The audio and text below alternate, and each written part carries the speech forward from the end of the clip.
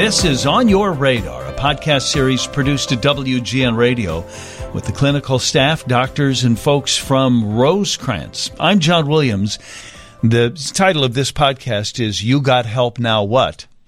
And with us today are John Tomino, who is Rosecrance's unit coordinator for residential services, and Shelley Dutch is on a phone line, the founding director of Connections Counseling. She's a therapist. She is also a person who herself is in recovery. Shelley, on the phone, how are you today, Shelley? I'm great. And John, welcome to the studio. Nice to talk to you again. Very nice talking to you too, John. Last you and I met, John, we were talking about teens. And I don't remember where it was in the progress of the pandemic, but I know a lot of the conversations we've had with Rosecrance over the last couple of years were along the lines of expect people to be different, teenagers to be different, schools to be different when we come out of the pandemic. And that was prescient because the behavior of kids in schools has been very challenging for adults in the last year. And I think parents are seeing that at home as well. So it's good to have you back and to talk not about that per se this time, but maybe more about what, as we said a moment ago, you got help now what? Suppose you go into recovery. What is that like? And how rich or happy, how content, say, can a life be on the other side? First, tell us what you do. What's your job at Rosecrance? Sure. So at our residential program in Rockford, which is, I primarily work with our adolescent population. So really my role is to help oversee, all of the different programming that takes place at Rosecrance, what types of groups are run, how we structure the day, what type of therapy we're running, working with families, working with outside support, so that when our clients do complete treatment, they have a foundation to take home with them. You sound like the general contractor of a building, of a project. Make sure everybody's doing their part and that the building is sound and complete when it's done. Absolutely. One of the old sayings is it takes a village to help a person, work through recovery. And every single person who works in our residential facility accepts that role, whether they're helping keeping our units clean or they're doing the counseling or they're with our clients from, day to day. We all are rallying around the clients to prepare them to go home. And Shelley, what's your role at Rosecrance? What do you do? So the clinic that I started is in Madison, Wisconsin, and we have been partners with Rosecrance for probably about 30 years now, and we work with intensive outpatient for adolescents as well as young adults and adults. I founded Connections Counseling, and we became part of Rosecrance this last year, which we're really excited about because we have a great model of outpatient treatment. So often when they step down from Rosecrance Residential, many of our clients go, okay, now what? And that's where we come in. I am doing some clinical work. I was the director for many years. I've been in the field well over 40 years. But I still am young at heart, and we're really excited working with Rosecrance. We have similar philosophies on it takes a village, and together we recover. So we look at how to keep them engaged in treatment, how to keep them involved in the recovery community, how to feel connected to one another. And so it's a really wonderful part of their recovery path. I suppose that's really rewarding work then for the two of you, either overseeing the team, as you described, John, to make sure we're all rowing together and that little ship sails off into the night and you like its chances. Maybe you don't like that analogy because you never completely leave them. Maybe they're not on their own. I don't know. I mean, I think you hope that the work that you're doing in a very short period of time, residential historically has been about 30 days. Our adolescent program is up to and over 42 days, but it still goes by pretty quick. 4 to 6 weeks is a blink of an eye in regards to someone's journey and someone's recovery. I guess, Shelley, then you worry either as a client or as as somebody in John's capacity and your capacity now, one must worry. I hope this works. I hope they feel empowered. I hope we have the tools here. Exactly. And the stepping stone is critical. It's critical that they get in immediately after discharge from residential. The research shows that those folks that are engaged in outpatient treatment for a minimum of a year have the best outcomes. And since relapse is so common, it is vital that they become engaged in the outpatient program. And we have a multitude of services along with Rosecrance's alumni program. We have a mentor program where we really focus on service and helping individuals give back to others what they have received in treatment. And I can share more about that later. Well, I wonder, though, how much of this life after, say, a residential program or whatever the form of treatment is that somebody's gone through, how much of the life then is about dealing with the addiction and how much of it is just having a normal, fun life? Is it this titanic struggle at all times, or do sometimes you not even think about it, Shelley? How do you all mentally manage that? Well, we believe, and it is a fact, that maybe 10% of the problem is our drinking and 90% is our thinking, and same with drugs. Therefore, it is a lifetime process. It's not something that gets fixed, and yet the goal is to have balance in one's life. Therefore, getting involved with other peers and teaching them how to have fun, sober, is a critical piece of this journey. We have activities 4 or 5 times a week where all ages, from teens to adults, can engage in taking a hike, going to the dog park, bonfires, pizza night, game night, movie night. We have activities that help them connect with one another. And I know the alumni program at Rosecrance has that, as well as our mentor program. Because if it's not fun, then why stay sober? And one of the concepts we talk about is dry versus sober. And if you're dry, you're miserable and depressed and most likely will go back to using. And if you're sober, you're on a recovery path where you're connecting with others.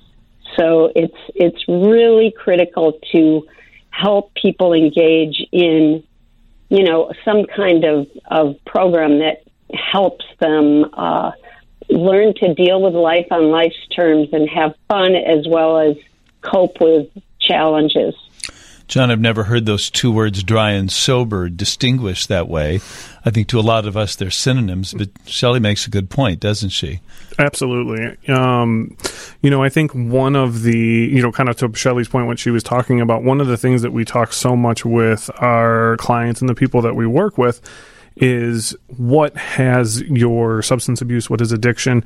I don't want to say taken away, because hopefully we're working towards rebuilding that life and getting some of those pieces of our life back, and in many cases adding many more. But how has substance use really impacted our ability to have those fulfilling things? Working with adolescents, oftentimes I talk with them about really how much time was were you using during your addiction, and not just being under the influence, but the time of waking up and having thoughts and cravings to use, to seeking use, to calling a friend, to having to drive 2 towns over, then using, and then having to recover from that effect, and then hiding it from families. That's all day. And for, I think, a lot of us, we like to have more than one thing. So a lot of those different components of life really starts in residential. And as Shelley was saying, being able to connect someone to, whether it's outpatient or community support groups such as the 12 Steps, or there's others, is vital to their recovery. Well, I'm thinking about the integration too, though. So if I was going to go to the pizza night or play golf or have a cup of coffee with people who are recovering or recovered addicts, if there's a distinction, I want to also do those things with people who aren't, who maybe drink, maybe don't, but they're not problem drinkers.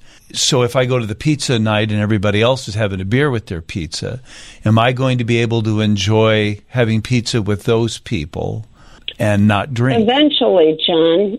I think initially we tell people it's probably wise to avoid slippery play places, playthings, situations that will, just cause you some feelings of self-pity. I mean, if you're going to go there and feel like, why does everyone else get to have a beer and I don't, then avoid it for a while. But eventually, we really can integrate some normal balance in life. I have a partner that drinks very responsibly, and I would never ask him not to. I just won't allow white wine in the house because that's a trigger for me. So we have to be honest about what's hard for us, but eventually you can be a part of society, and that's the goal. We don't want people to feel like you have to let go of your life. You just learn to manage it, and you learn to embrace it. And, when you're able to find that balance in life, emotionally, spiritually, hobbies and interests, finding support, when you're able to find that balance, then those things become very meaningful. And again, the drug, the alcohol, what have you, that doesn't become important. Do you find then that people sort of find these recovery touch points differently? Like maybe for you it's golf, maybe for me it's a pizza night or trivia or going to the movies or going to hiking or whatever. Alcohol is not a part of that experience anymore. I guess what I'm wondering is the different paths people take to get there, or the different places that they end up. I don't like golf, and I'm not going to, so that's not going to work for me. Right. But I think you make a very interesting point. If the purpose of golf, and for a lot of people, that's also a drinking event. Fishing can be the same way too, by the way. If that's everything can be that way. So I guess we all, though, maybe that's almost an interesting mental exercise, guys, is say, drill down, think about these things you do that you're drinking with. Which of them do you really like doing, not because you're drinking, but because you also really like that thing? And if you don't like golf, but you just golf because you're drinking, then you don't have to golf anymore. Right. But find those things that are most appealing to you. Which is an interesting, I think, question for a lot of us. Did you go through something like that, Shelley? Absolutely. It's so important to start to find out what are your passions. For all those years, our preoccupation with alcohol and drugs kept us from doing things that we were passionate about, or even taking risks to try new activities. And I think recovery, since I've been in recovery, I do road biking. I've gone to 10 countries biking. I've done 100-mile bike rides. I'm so much healthier physically because of, and spiritually, but it's starting to embrace life and trying the things we've never done and finding things that have purpose and the ways to give back and help others. Are there some tools that everybody uses or can use to get to this happier, fuller, richer life? I can go from my experience in residential, right? And I think sometimes a lot of people have a misconception of what residential treatment is. It's just us clients maybe in a room sitting around waiting for a group to start, something like that. But really, it is a all-encompassing of almost like a reboot, to try to develop some of these core tools or reintroduce people to these core tools. So everything from waking up in the morning and making our bed to eating a healthy breakfast to maybe doing a little exercise to then having maybe a 12-step group or a group specific to mental health concerns or meditation, mindfulness. For when people are, dealing with stress or craving substances, how do we work through those emotions? The structure of residential treatment is really meant to help, again, reintroduce a person to themselves and sometimes teaching them new skills. I do think, at least from, again, in the role that I'm in, that is a core piece for people who are working through recovery. How do we create structure? How do we reconnect to some core skills, to some core parts of who we are, to feel good again? And life must be easier then, or simpler. I mean, maybe it's not this panic about scoring drugs and then covering it up.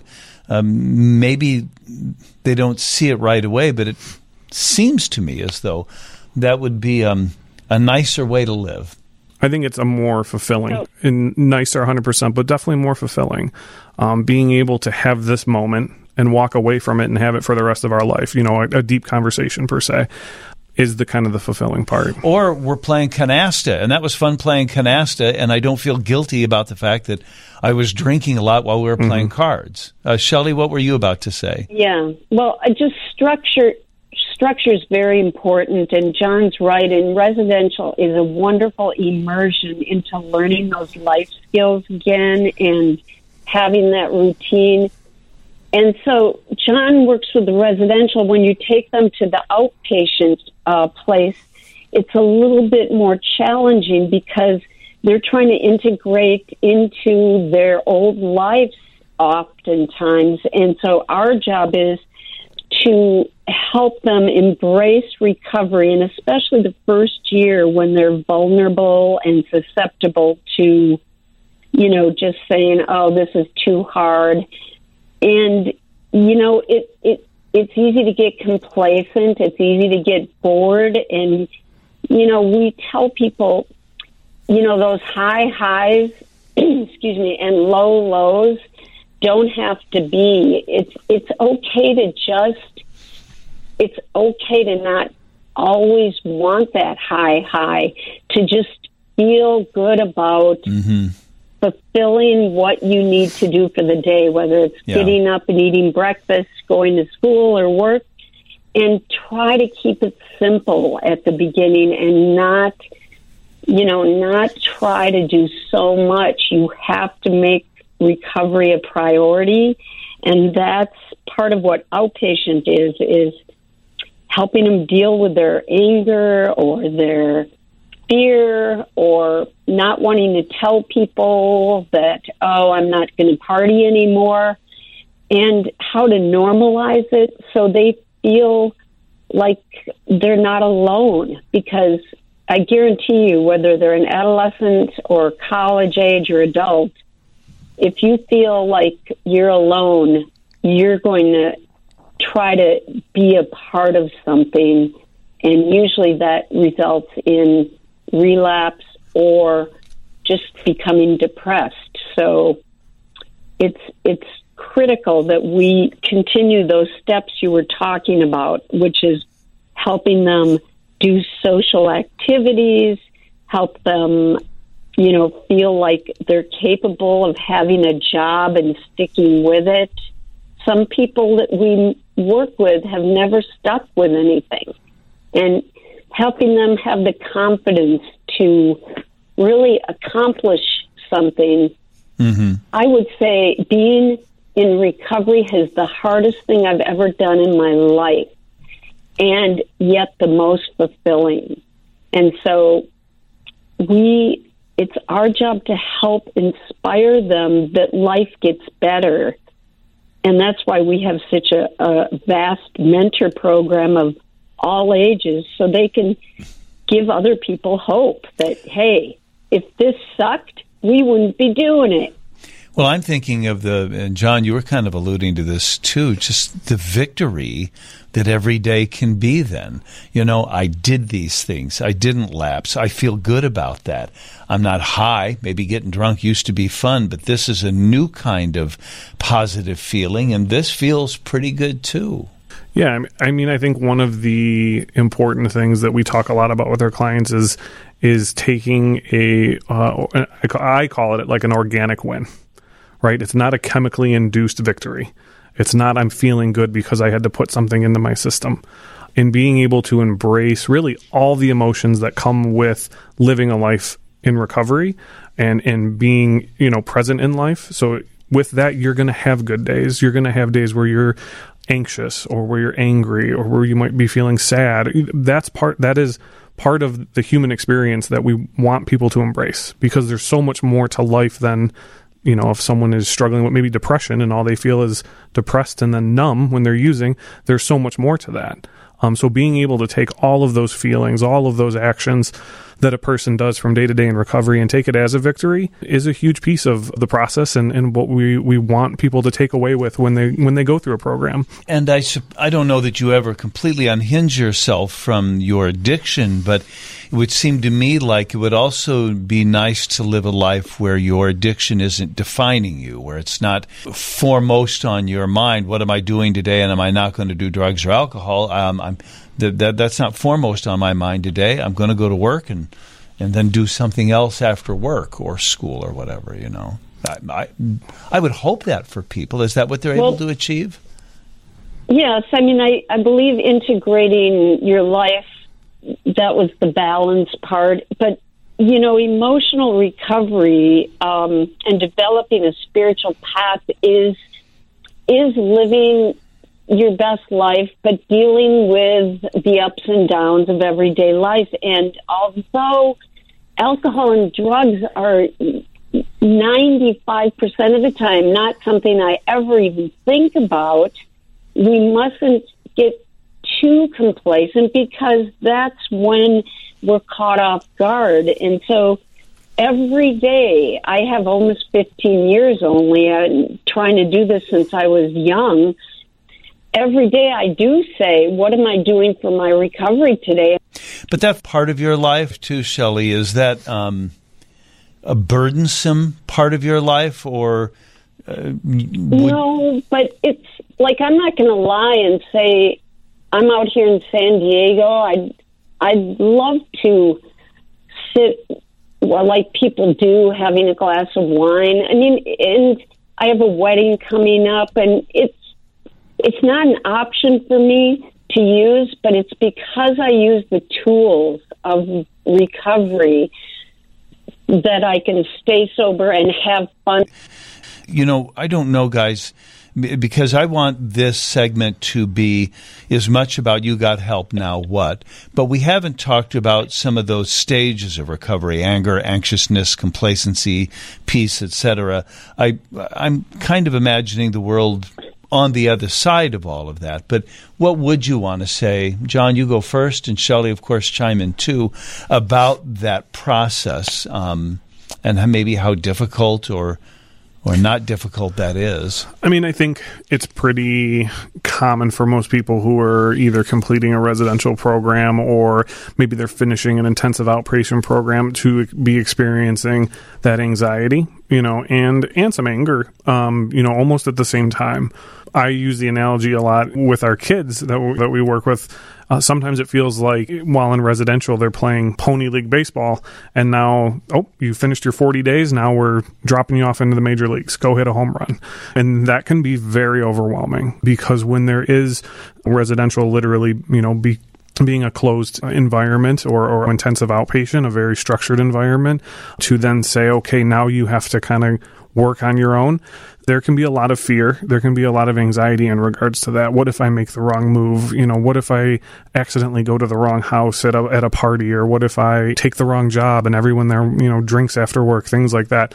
So being able to challenge some of those anxiety-provoking thoughts, and how do I talk myself kind of through that and remind myself, like Shelley was saying, like we've been talking about, what am I doing for myself today? And I wonder too, Shelley, if talking to somebody, just speaking of the tools that you use, if talking to them about the mechanics of it, like do not pick up the glass, do not light the joint, do not literally imbibe, whatever you're going through, just physically don't do those things.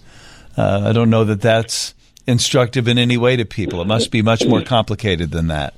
Well, and I think that's why we're talking about, John eloquently explained, that if you don't identify and deal with your feelings and address them, it's hard to make those good decisions. And, many people self-medicate using drugs or alcohol because they don't want to feel their feelings. And when they're abstinent, a lot of things come up, and it's not always fun or easy, but it is critical that they start to talk about them and feel safe, have somebody to talk to them about.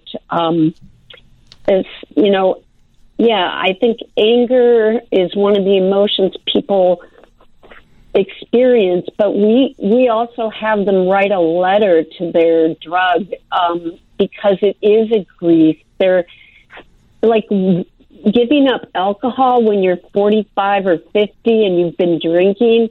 So they're actually going through a grieving, the stages of grief where they have to say goodbye to that substance. And so we have them write a letter saying goodbye. And then the next letter is, how can I take that emotional energy and start to show up differently for myself and others? How do I, really start to care? Because people are very self-centered when they're drinking or using. And so much of recovery is about dealing with life on life's terms. And if you don't like yourself or you still feel angry or resentful, not picking up that glass or joint or whatever it may be feels really like you want that instant gratification so badly. So the people that make it, and we believe they can, are people that take it may be different how they recover, but they are usually open to doing things they haven't done before. Mm-hmm. And that is really important. Well, I wonder if it's instructive, too, to say, imagine what that happy life would be outside of the drugs and alcohol. What would that look like? What would that feel like? Absolutely. Like, what did it do for you that you couldn't do for yourself? And that's kind of where we start. And then what do you want it to look like? And how do you get there? I often use a tool or an intervention with some of our clients where I'll kind of do something very similar, where it's tell me what, and I know we hear this cliche statement, where do you see yourself in 5 years all the time? But in 5 years, what are the markers that you need to see to justify a lot of the pain and suffering you've gone through? And I have clients write out what that looks like. And then I ask the question, if nothing changed, if you kind of continued on, what would life look like in 5 years? And it seems simple. A lot of clients would say, well, if I just stop using drugs. Yeah, right. that was what I was talking about. Then don't pick up the bottle. But it's not that easy. But I would imagine it's the intersection of those two. So it would seem to me as though, well, I can see that mentally. I guess we have to acknowledge that that's still a heavy lift for people, too, to open that door, to get through there, to make that effort. Very heavy lift. But if nothing changes, nothing changes. And you definitely have to be willing to be uncomfortable some of the time early on. Yeah. Was it that difficult for you? What was your bottom point or epiphany, Shelley? How is it that you got from there to there? I will say that the immersion into residential is so powerful. And I went to residential for a month, and that's when I started believing I was a sick person. I wasn't a bad person trying to get good. I was a sick person trying to get well, and I started to see that others believed in me because I didn't believe in myself. So sometimes it's just being open to trusting professionals, trusting other people in recovery that, misery is optional. We don't have to stay stuck and be in this constant cycle of insanity, which is doing the same thing over and expecting different results. Describe for me a really good day, maybe one as you were just recovering, or maybe it was yesterday, but what's a bright, good, what's a happy day, what's a fun day like for you? What's a successful day like for you, Shelley? Well, I love it too, because I'm really about attitude. And I think early in recovery, I would look up and it would be sunny and I would dwell on the cloud. And now today it's the simple pleasures, and for me, I'm crazy about my golden retriever. So it's like waking up, taking a shower, having coffee, doing what I'm supposed to do, enjoying my dog, and trying to help people. I do groups, women's groups, and I do individual work. But I get so much out of feeling like I'm making a difference, and it's just difference. I'm not a self-centered person like I used to be, but just the simple pleasures. I love riding my bike, so today's a beautiful day. I'll either take a bike ride or a walk, and then eat food that makes me feel good, not just binging on junk food all the time. And then being with my family, watching some Netflix or something. But I think early in recovery, it's simple pleasures. Say you did your income taxes and, oh, crap, I owe $9,000, or the dog dies, or the car breaks down, or something bad happens. Does that trigger? Yes. Yes, it does. It's the reality. And the reality is my mom died during this time, and I had a lot of physical issues, and my favorite dog died. But you know what? We learn that we're not terminally unique, and that with the tools of recovery and the skills we learn in treatment and going to meetings, being with other people, that we can cope with life and not be so all or nothing. The 3 incidences you just described, were you able to get through those? Yes, all of those incidences. I have been sober through very hard things in the last 15 years, yes. John, chime in here. What are you thinking as you hear Shelley and I go back and forth? I think it's hard to discuss in a podcast, but when you look at the actual physiological process that takes place of addiction, your brain chemistry changes to actually think that whatever the substance is, whether it's marijuana, alcohol, opiates, what it might be, is what your body needs to survive. And as you and Shelley are talking, the good things, that is part of how we survive, how we feel fulfilled. And those bad things too. When we owe, $9,000 on a debt, or we're struggling with maybe some family illness, the challenge is, how do we work through these issues? How do we continue to survive and feel fulfilled and feel empowered to own our life without using a substance? Do you hear back from people who have gone through Rosecrance saying, and it is that I'm happy, I feel fulfilled. If 5% of my day is worrying about that gray cloud that follows me, and are they as content as they imagined they would be? Are they as happy as they want to be? Do they feed back to you? Go ahead, Shelley, if you like. I'm glad you said content, because I think we realistically, being happy all the time is just not. Yeah, it's not possible. Sure. It's trying to find joy or contentment in things. I would not be doing my job on this podcast or anywhere, and I hope one of your speakers can address the spiritual nature of recovery, because I am not a religious person, but if you are not embracing a spiritual path, just as the same as an emotional recovery or physical recovery, spiritual recovery is how we deal with the hard things. It's how we deal with the fear of not having enough money or not having anyone love us. If we are working a spiritual program, we can deal with anything. And, there's tons of self-help books out there, and meditation and yoga, and we believe in all of that.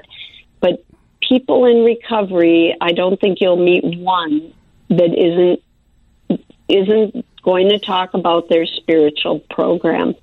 Yeah. And their contentment, it sounds like, too. Yes. Well, this has been encouraging, guys. I'm glad to hear that there's no light switch. You don't just throw it and you're fixed. You both make it sound like a process. You also make it sound rewarding. You make it sound a little achievable, like get up and make the bed, accomplish that, feel good about the rigor and the schedule. Allow yourself an opportunity to imagine what it would be like on the other side, and then find a path to get there. And it sounds like people do. Last thing from each of you. John, what would you want our listeners to hear along these lines? I think for me, I've said it a couple times. I think, recovery, one of the biggest products of it is fulfillment. And, working with clients, again, young adolescents who in, 3 or 4 years reach out and will say, they call me Mr. T where I work, Mr. T, I graduated college and I have a job that I'm making more money than I ever thought I could, and I'm reconnected to my family, or, I went into the Navy and I'm now a captain of a nuclear submarine. These are real stories. Or even, Mr. T, I got myself right, and my grandma was the most important person to me, and she passed away a year ago, but I had 4 years that I wouldn't have had without recovery. I think, for me, feeling a level of fulfillment through this work and through, the journey that people have to go on is, for me, probably the most rewarding thing I see on the other side. The now what? How about you, Shelley? No, that was nice, John. And I think for me, it's, to pay attention to the simple pleasures, to pay attention to the fact that you can speak to your family in a different way, in a way that's more respectful, to really embrace the one day at a time, and to know that you are enough, and that no substance will do for you what you can't do for yourself. And it's so important to begin to embrace your own life and know that you don't have to do this alone. It's a we thing. So together we recover. That's well put, both of you. That's Shelley Dutch, founding director of Connections Counseling. It's a division of Rosecrance. And we've also been visiting with John Tomino again, the unit coordinator at the Rosecrance Griffin Williamson camp. This is On Your Radar, Living in Recovery, a podcast series produced by WGN Radio and the doctors and clinical staff at Rosecrance. With over 60 locations throughout Chicagoland, Northern and Central Illinois, Wisconsin, and Iowa, help is just a click or call away. Go to rosecrance.org or call 866-830-8729 for more guidance and information. Rosecrance, life's waiting.